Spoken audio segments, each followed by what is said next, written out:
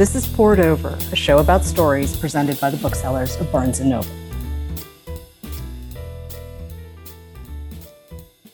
I'm Miwa Messer. I'm the producer and host of Poured Over, and Anthony Marra, Mercury Pictures presents. It's our August BNN Book Club pick, and if you know his earlier work, you know Tony also won the Discover Award for his first novel, A Constellation of Vital Phenomena, which takes place over 5 days in Chechnya in 2004 during their civil war.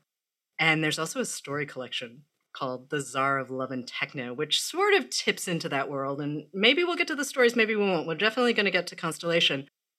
But let's talk about Mercury Pictures Presents, because I hear you had a pretty significant bout of writer's block while this book was coming into the world. I did. Well, first, thank you so much for having me, Miwa. I am so grateful to Barnes & Noble for choosing Mercury as its August pick and for supporting my work so enthusiastically in the past. And I am glad that there is finally work to support. I began working on it in 2014. And my first two books I had written fairly quickly. Constellation took around 18 months. The Tsar of Love and Techno took maybe a little bit longer. So in my mind, I was going to be done with this book before Obama was out of office. Mm-hmm. And as you might have gathered, it didn't quite go to plan. And it's partially due to the fact that there's just so much rich material in Hollywood during the 1940s, which is where much of the book is set. There is just sort of like an endless rabbit hole you can go down. And of course, one of the problems with writing a book about the movie industry is that sitting around watching movies technically counts as research. So that could have been why it took me so long. But it finally kind of came together really during the pandemic, actually. At the beginning of the pandemic, I was living with my wife in Cambridge, Massachusetts. We lived in a small one-bedroom apartment, and the blank page was kind of my only means of escape. And I suddenly found myself in this position of having to create on the page the kind of joy and levity and laughter and hope that felt so missing in my life at the time. And I hope that, given the state of the world through the pandemic and today, that it will similarly transport readers who pick it up this month. So Mercury Pictures Presents is an epic World War II story. I mean, we're cutting between Mussolini's Italy and the United States, specifically Hollywood, in the 1940s. So we're getting a whole new world. I haven't seen a World War II novel like this before. So if that's your thing, folks, you definitely need to pick up Mercury Pictures Presents. I will say we are going to stay spoiler-free in this conversation because Tony is doing his book club event with us in New York City at the Union Square store in September. So if you want the spoilers, you can come then. The details will be on bn.com. But I'm going to ask you, Maria Lagana, who is a fantastic character. Please tell me she's the first person who showed up in this. Oh, she definitely is. Yeah, she is. She is one of my favorite characters that I've ever written. She is this irreverent, brash, ambitious striver. She works as an associate producer at Mercury Pictures, which is this B-movie studio that becomes a nexus for European refugees and exiles who came to Hollywood for sanctuary and for employment during the 1930s and 40s. And she reminds me a little bit of Rosalind Russell's character in His Girl Friday, only a little more salty and a lot more Italian. And when we first meet her, she is having a bad day. She's found out that her boss is under investigation by the U.S. Senate. She has found out that the studio itself is in dire financial straits. Sort of nothing in her personal or professional life is really going to plan. And like so many characters in this novel, she has arrived to Hollywood while running from her past. She grew up in fascist Italy and ended up fleeing to Los Angeles with her mother after a childhood transgression led to her father's arrest. So even though she has reinvented herself as this unflappable producer, she remains haunted by the role she played in her father's fate. And I wouldn't necessarily describe a character that shows up from Italy as a friend, but he's definitely from her past. And we meet him first, and his name is Nico, and then we see him again in Hollywood, and his name is Vincent. And we're going to let people discover that particular transition for themselves because it's a really fun moment in the book. But their sort of push and pull and their history and their present, because Maria gets Vincent a job at the studio. In looking at autobiographies and memoirs and histories of this period, you find that so many of the exiles who came to Hollywood always were looking over their shoulder. And they arrived to the U.S. thinking that it would be, the land of the free, and found quite a different story upon their arrival here. And some of that has to do with the general prejudices of the time, and some of it also had to do with the fact that they all left some part of themselves back in Europe, and that is certainly the case for Maria, whose beloved father remains in Italy in part due to her. And so when this character who largely goes by Vincent throughout the book arrives with news of her father, which we won't spoil. It becomes this moment where Maria, for the first time, really has to face her past, and as some of us may know, facing the past is not a comfortable experience. And their back and forth, their sort of antagonistic relationship is one of the central relationships in the novel. And one of the things you're writing about in Mercury Pictures Presents, too, is what you call the landscape of exile.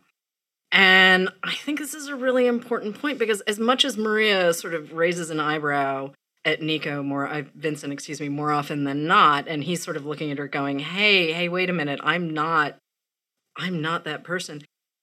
Vincent ends up really becoming part of her day-to-day life in a way that I think neither of them would have expected. I mean, again, as I mentioned, she gets him a job, but he also becomes friends, quite good friends, with her boyfriend, who's called Eddie Liu, who's Chinese-American, and he's an actor. And I'm coming to Eddie for a second, and maybe a little earlier than I had planned, because one, he's a great character, but two, it's the first time in a while I've seen any kind of Asian American in a World War II story who's grappling with the reality of the internment camps and racism on the set and all sorts of, and he's a really great character. He's a really good dude. So when did Eddie show up for you? He showed up fairly early on. I realized that I couldn't write honestly about Los Angeles in this period without writing about Japanese American internment. And I also realized that was a story that perhaps I'm not the best person to tell. So I began thinking about how within the world of movies at that time, individuals were creating propaganda and these sort of grotesque fantasies in order to justify the treatment of Japanese Americans in California during that era. And when I was reading into that and sort of looking at these movies, one of the sort of bizarre and kind of grotesque little details that came out was that because Asian Americans had been so sort of excluded from cinematic representation throughout, Hollywood history, there were essentially very few actors who could play Japanese villains in that time period. And so this resulted in a number of Chinese and Korean American actors who suddenly were given, by the standards of the time, relatively lucrative contracts. But the sort of devil's bargain that they were asked to enter into is to, perpetuate these rather racist, horrible depictions of Japanese Americans. And so Eddie Liu, his livelihood is in conflict with his conscience. And at the same time, he's determined, after being marginalized for so long in this industry, to use this brief window where he has a little bit of leverage to get something for himself. He's a good dude, Eddie Liu. He's a good dude, and lots of interesting stuff happens. One of the things that I really love is his relationship with Maria, because they are both they're both outsiders in Hollywood. Hmm. Maria as a woman, as an Italian immigrant, and Eddie Liu as a Chinese American man. And their experiences, sort of what leads them to Mercury, is vastly different. And yet they can see each other so clearly. And there is this wonderful tenderness and intimacy between them. I've always struggled with writing love stories, and I feel like this is by far and away sort of the most mature and honest love story that I've come up with. Oh, without a doubt, without a doubt. But Artie Feldman and his wife Mildred are a different kind of love story. Artie is Maria's boss, and Mildred, she gets her husband. She understands what she signed up for. And he's running this studio, which I had never heard the phrase Poverty Row Studio. And as you describe it, it's a B-movie studio, but Poverty Row is like, oh, that is a phrase I've never heard. But Mildred knows what's going on. She knows who her husband is. He's well-intentioned, but he's Artie. Yeah. Artie. He wants to make a buck and have a life and do his thing and find his sister, who has disappeared in Poland. And also battle with his twin brother Ned, who lives on the East Coast. He's in New York. He's the, let's call him the finance guy, I guess. The finance guy. Finance guy. He's the finance bro. Yeah, he really is. And boy, Ned makes some choices. He makes some choices. But let's talk about Artie for a second, because Artie and Ned are a different kind of connection to the American dream, to the idea of Hollywood.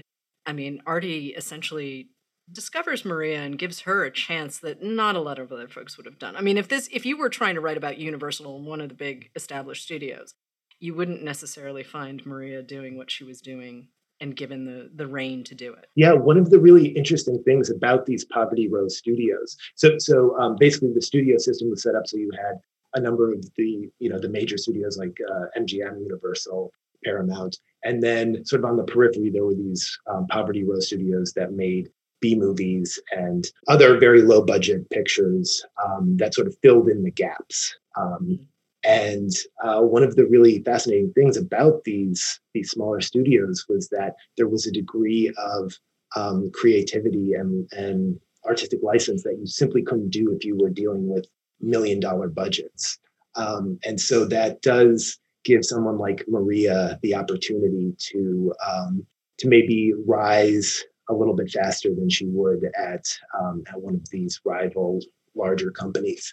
And I really love the back and forth between her and Artie. Artie is a character that I think he's a type that appears in a lot of my work, sort of a well-meaning buffoon who is trying to do good within the strictures of his severe moral limitations. He and Maria have this kind of this almost like screwball comedy back and forth kind of whenever they're put together.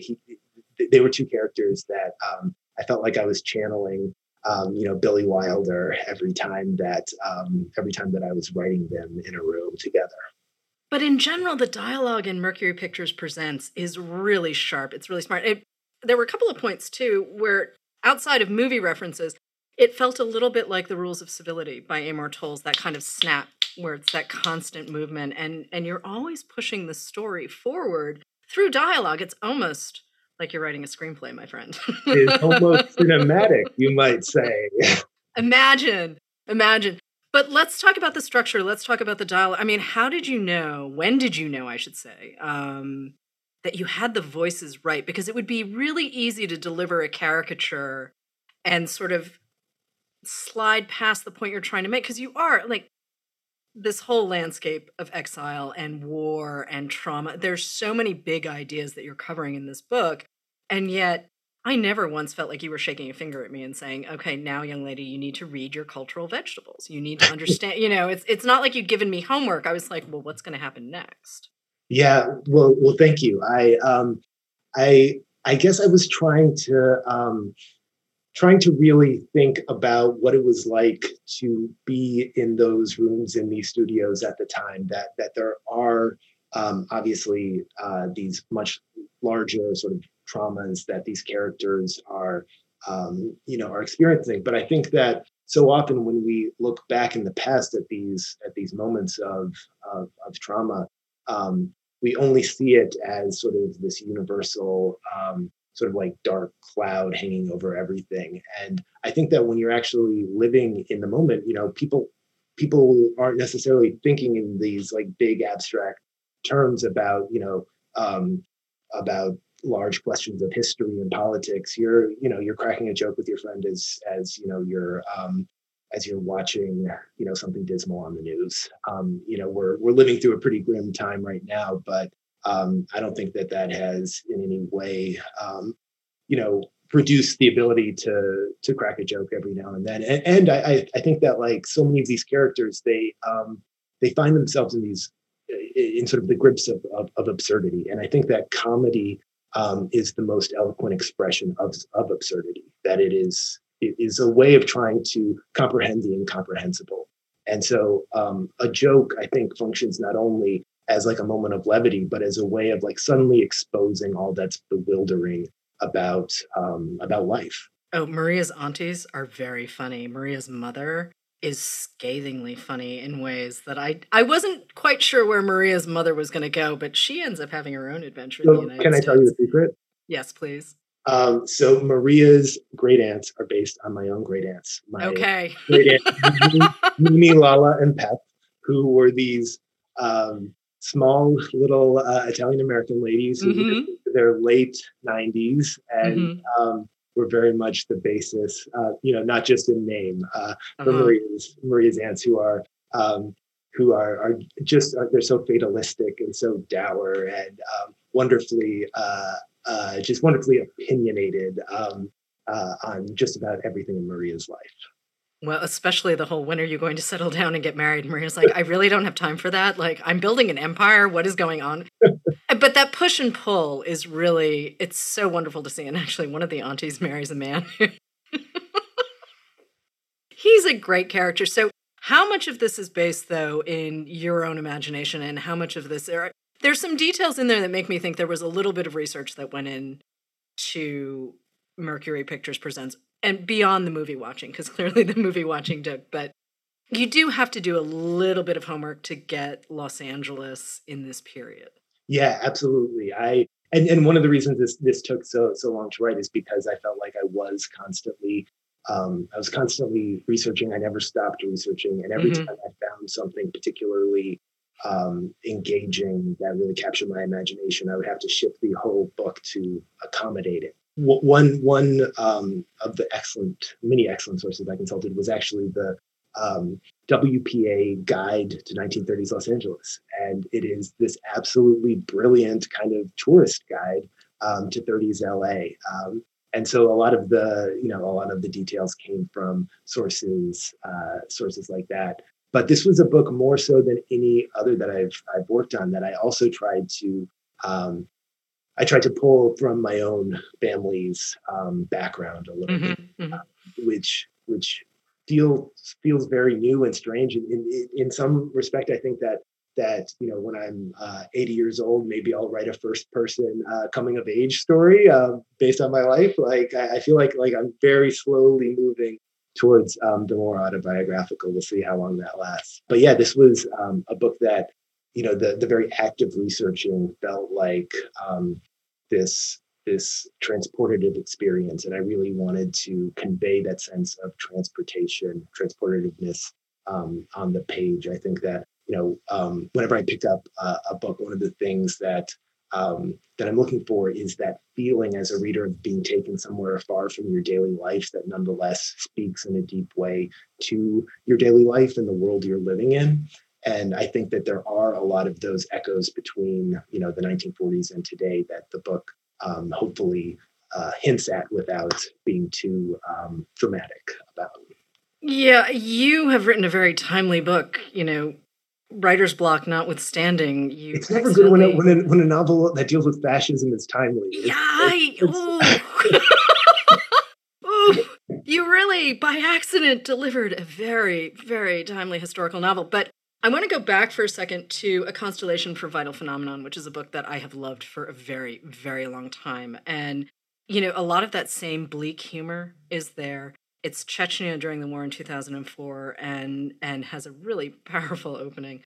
And I am going to encourage folks that if you haven't read it yet, you really should. It's 5 days in the middle of a war zone, and it starts with a little girl whose father has disappeared, an 8-year-old whose father has disappeared, and her neighbor takes her in, and it goes from there. And I heard years ago that you had done kind of a massive rewrite on Constellation, and Constellation is one of those debut novels that reads so cleanly, and it's so propulsive, and it's an extraordinary book, which is why we obviously chose it for our Discover program and gave it the Discover Award. But I like this idea of rewriting and stripping down to the studs. So can we talk about that for a second? Because I feel like that happened with Mercury Pictures Presents too. Yeah, it absolutely did. So when I was in graduate school, I took a novel writing seminar with the great Elizabeth McCracken, who is just a genius, and I would highly recommend everybody read everything she's ever written because she is amazing. But I took this novel writing class, and I was working on a book actually set in Northern Ireland. It was very much the work of an apprentice, let's say. And I turned it in, and Elizabeth was very generous, perhaps overly generous, let's say, with her feedback. And at some point later that semester, I showed her this short story that I had been working on, which was set in the world of what would eventually become Constellation. It was maybe 15 pages, and she read it, and she said, "You should really put that other book to bed and work on this." And it was one of those moments that I'm so grateful for, and that she could see within just this rough scaffolding of the short story that there was something there that the 400 pages of Drek that she had previously waded through didn't have. That there was some magic in the characters of Ahmed and Sonia and Ava, and that ended up becoming what inspired me to focus on the book that became Constellation. You mentioned that you needed sort of the focus that came with the pandemic to be able to really sit down and dig back into Mercury Pictures, but do you remember when you understood that it had stalled and you had not had the thread? Because I remember being told this was going to be a slightly different book, more about a director than this entire world that you created, and I'm delighted with the book that exists now. But like I said, I suspect you do this more than you don't. You just strip everything down and restart a lot. So let's talk about your process for a second, because it seems that it's pretty consistent book to book, stories, long form fiction. It seems like you know what you want, and if you're not hitting it, you just put it aside. Yeah, I do feel like I think I remember seeing an interview with Colson Whitehead once, and he said that that if the words weren't coming someday, he'll go catch a matinee with the other weirdos. And I always kind of thought that was really sensible and humane advice. And with Mercury, I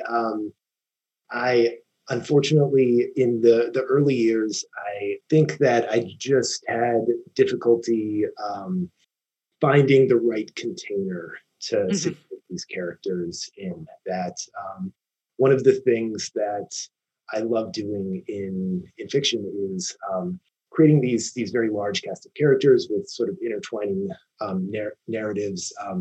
I kind of love the idea of writing books where you reach the end and you see how everything comes together, and suddenly there's just this feeling of aha. And it just took me a long time to figure out what that particular container was. And I think in part it's due to the research process, where I know that writers often talk about research using the language of archaeology, that they're excavating this or unearthing that. For me, I've always seen it more as map making, where you are creating a map, and every little interesting tidbit, every little anecdote or story becomes coordinates on your map, and you're trying to figure out how to move from point to point until you finally reach the end. And so figuring out a sort of scale of the map that is wide enough to accommodate your various, research interests becomes the reason that you often, or I shouldn't say you, I often have to kind of tear everything down and start from scratch again. Because, I mean, honestly, if it gets too big, then everyone just gets lost. There are, we could name names, but we we're not going to do that. There's a book for everyone. There we go. That is a very diplomatic way. You must be a bookseller. There is a book for and actually, I honestly believe that. When I have people tell me that they don't like to read, I just kind of look at them strangely and say, well, you just haven't met your book yet. Because they're also, I'm a big believer, if a book isn't working for me, I do not force myself to finish. I've never forced myself outside of school to finish something. What's your batting average in terms of how many books you begin that you actually finish? I honestly don't know, because I don't know how many books I read in a year. I mean, we produce 2 to 3 episodes of the show, plus I'm reading for pleasure, plus I'm reading for other bits of work and whatnot. So I honestly don't know. I mean, I can tell you that I have multiple books going at any given moment. Mm-hmm. And there are times where I've repurchased things because I don't know where the original copy is. Yeah. That's slightly I mean, it's good. It's good for writers. It's good for us, but keep losing our books. I'm one of those people where I'm like, I don't know where that, or I possibly gave it to someone. I'm sort of very liberal with here, take it. I can always get another copy, which unfortunately is not always the case. It's a little easier in this day and age, but there are times where I'm like, oh man, and I'm also pretty sure that I once bought back a used copy of something that the marginalia looks suspiciously like marginalia in my handwriting, and I know the odds are significantly very low, but I was looking at it going, I think okay, this is weird, but I think this might be. So, I mean, the thing that I appreciate, though, especially historical fiction, obviously, is having a moment. And it's the idea that you've created this entirely new landscape. I know very little about Italy. I have an uncle who lives outside of Milan, but, that's sort of my experience of, I've never been to Rome, all of this. And so to have you say, oh, we're going to go to Italy instead. Like, we've seen the German landscape, we've seen the French landscape.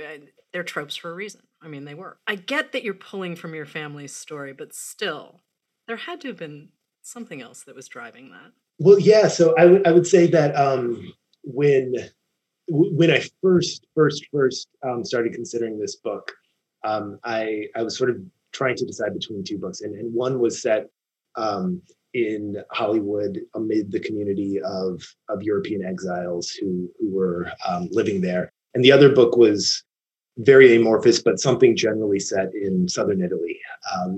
And I, for a number of months, was sort of ping-ponging back and forth between the 2 of those ideas. And at one point, I ended up going on vacation to Lipari, which is an island off the coast of Sicily that my great-grandmother's family is from.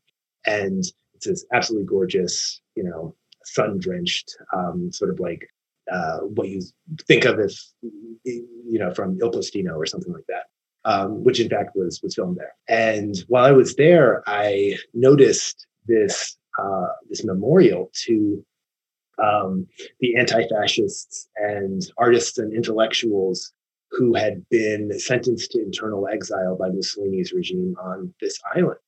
And it just seemed so surreal that this island paradise to which I could trace my own roots had been Mussolini's Alcatraz.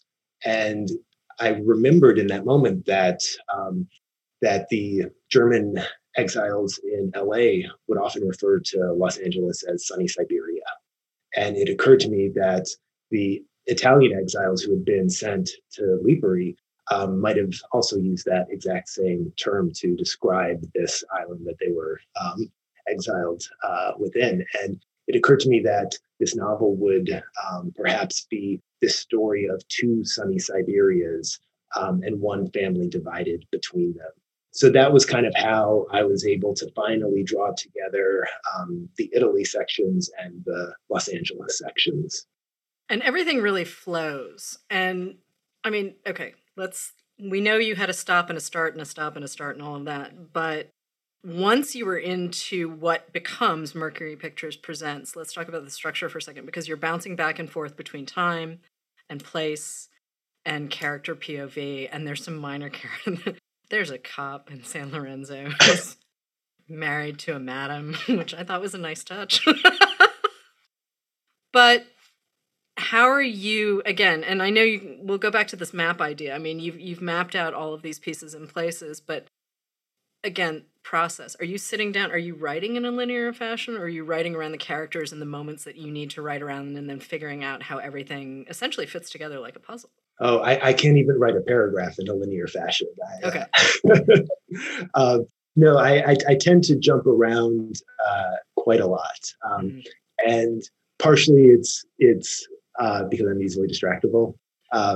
And partially I think it's simply how my mind operates. I've tried so many times over the years to write a sensible, linear novel with a single POV, and it for whatever reason, I just can't seem to do it in a way that feels, vital and alive to me. And I think part of it is, you mentioned the presence of minor characters. And I feel like one of the things that I've always really felt was important in my work is to try to write books without minor characters. I love the idea of giving every character their sentence in the spotlight. I feel like it really opens up the world of a book, and you begin to see how these individuals who are thrown together, interact and influence each other in these very subtle but meaningful ways. That I think, as a reader, I love it. When you come to those moments in a book, and I certainly tried to recreate that experience in this.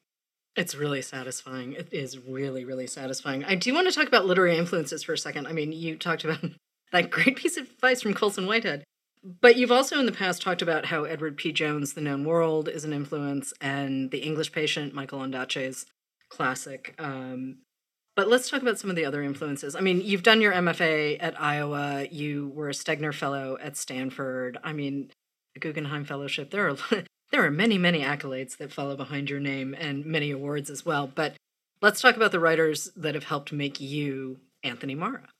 I would say Zadie Smith. I would put her very high on the list, particularly on Beauty and White Teeth.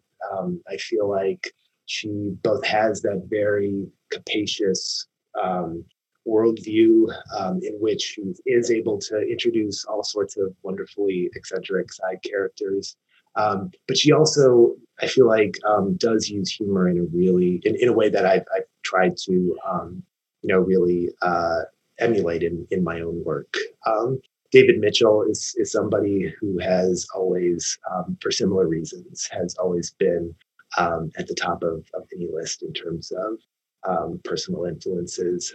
In terms of thinking of this book specifically, I would say that Dr. Faustus by Thomas Mann and Mephisto by his son were both books that I thought about a lot in terms of like the devil's bargains that individual artists make with the politics of their era.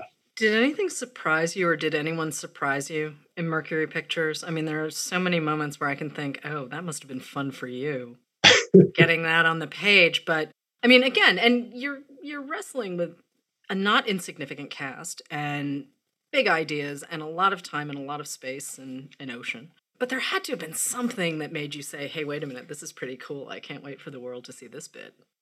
Yeah, there were quite a few little instances. We're not giving away spoilers, so I won't get into a couple of my favorite sort of surprising events. But one sort of small little nugget that really set me on my heels was the fact that in the early 1940s, Hollywood set designers collaborated with local Los Angeles aviation plants in order to create these camouflages. There was a worry at the time that the LA's big aviation plants, Lockheed Martin and Douglas Aircraft, would be targeted by enemy bombers. And So in order to disguise these plants from aerial view, these Hollywood set designers created these suburbs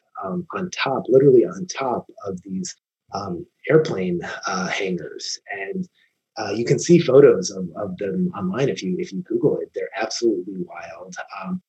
From even a couple stories up, you can't really tell where the airplane hangars end and where the rest of this suburban neighborhood begins. And one of the things that I found so interesting about it is this idea that this peaceful suburbia that in fact was inhabited by actors. There were actors who were pretending to live in these houses and walk their dogs and mow the lawn. That this was kind of the only place in LA that was seemingly untouched by war. That they were living this sort of placid residential suburban life up there, while beneath their feet, weapons of war were coming off the assembly line. So that was one of those moments where I was just like, this is crazy. There are many such moments in the book. It's wild to me. People always think of Hollywood first when it comes to Los Angeles. And I'm like, no, we have other stuff happening. It's okay. Like, there's a lot going on. And aviation is one of those things. And, beyond obviously the war effort and everything else, like, there's a lot happening in and around Los Angeles that doesn't actually involve movies and television. It's just kind of the most fun to play with. Yeah. To be honest. Yeah. I mean, there are times where I'll watch a movie set in LA and I'm like, you can't actually, no, wait, no, what? And I mean, it's true for New York too, when you're like, no, you really can't get from Queens to Lower East Side in 20 minutes, but little things like that. But when you're reading, and this may shift when you're writing too, but when you're reading, what are you looking for first in a novel? That's a great question. I think that as a reader, I want characters that feel rich and complex. One of the things I kind of hate is when people compliment well-rounded characters. I feel like we live in there's this curse of well-roundedness that I always find rather frustrating, but that's neither here nor there. I want oddly shaped characters that feel as kind of as troubled and idiosyncratic and individual as I think we all are.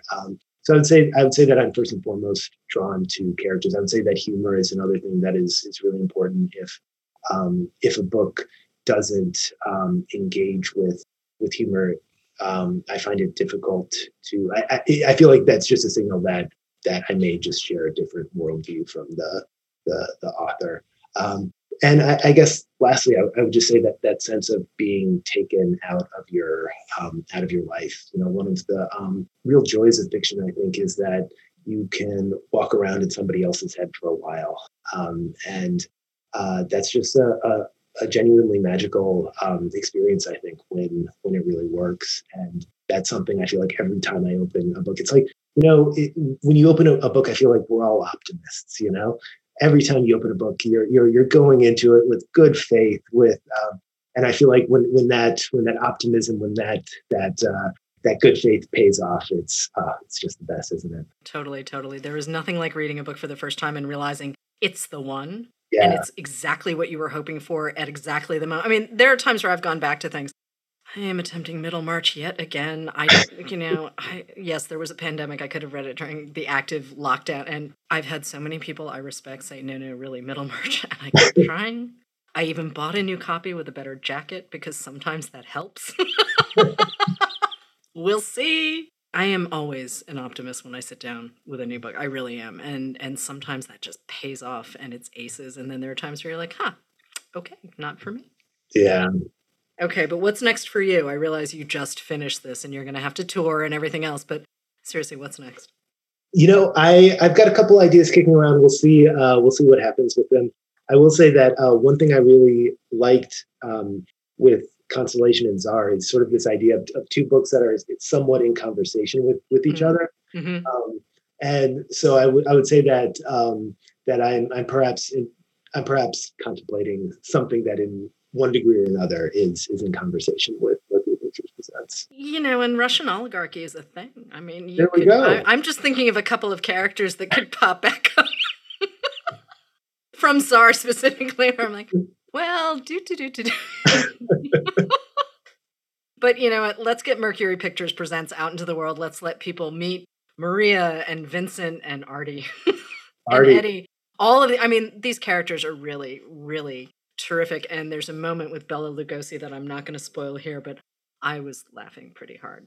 He does something where you're like, huh, I can totally believe that would have happened. I have no idea if it's based in fact or not. And I really don't care because it's such a nice moment in the book. You know what I'm talking about. We'll probably talk about it in September. Anthony Marra, thank you so much for joining. Mercury Pictures is out now. It is the August Barnes & Noble Book Club pick, and really, come hang out with us in September. We are going to broadcast the book club discussion on the internet.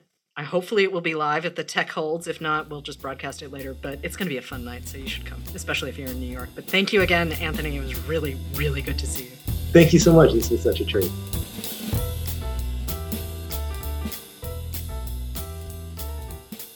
Hello, readers. It's time for another TBR Top Off, where we recommend books to pick up when you stop in for your copy of Mercury Pictures Presents. I'm Mark. I'm coming to you from my Barnes & Noble store in Cincinnati, and I'm joined by my buddy, Becky. Hello, everyone. Hello. So we've got a couple of great books to talk to you about, particularly old Hollywood glitz and glamour kind of titles. Mm-hmm. I'm going to go ahead and jump in if you're cool. Go right ahead. Thank you very much. So the book that I chose is West of Sunset by Stewart O'Nan. This is a book that follows the last few years of the life of F. Scott Fitzgerald.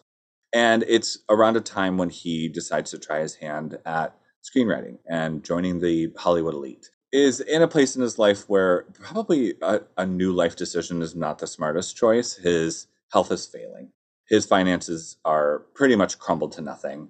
And his wife Zelda has been institutionalized. So, yeah, of course, why not try something new? While he's there, he is writing his last novel, The Last Tycoon, which was finished actually after his death.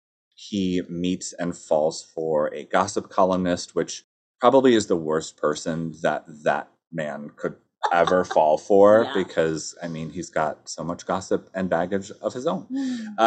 But the book is fantastic. It's not as glitzy and glamorous as some other Hollywood titles, but it is beautifully written, very fascinating, and, another peek at the life of a prolific author. So please check out West of Sunset by Stewart O'Nan.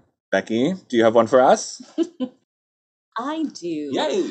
So I found a book actually very similar to that and Mercury Pictures Presents. This is A Touch of Stardust by Kate Alcott. Okay. And it's another historical fiction behind the scenes of Hollywood book.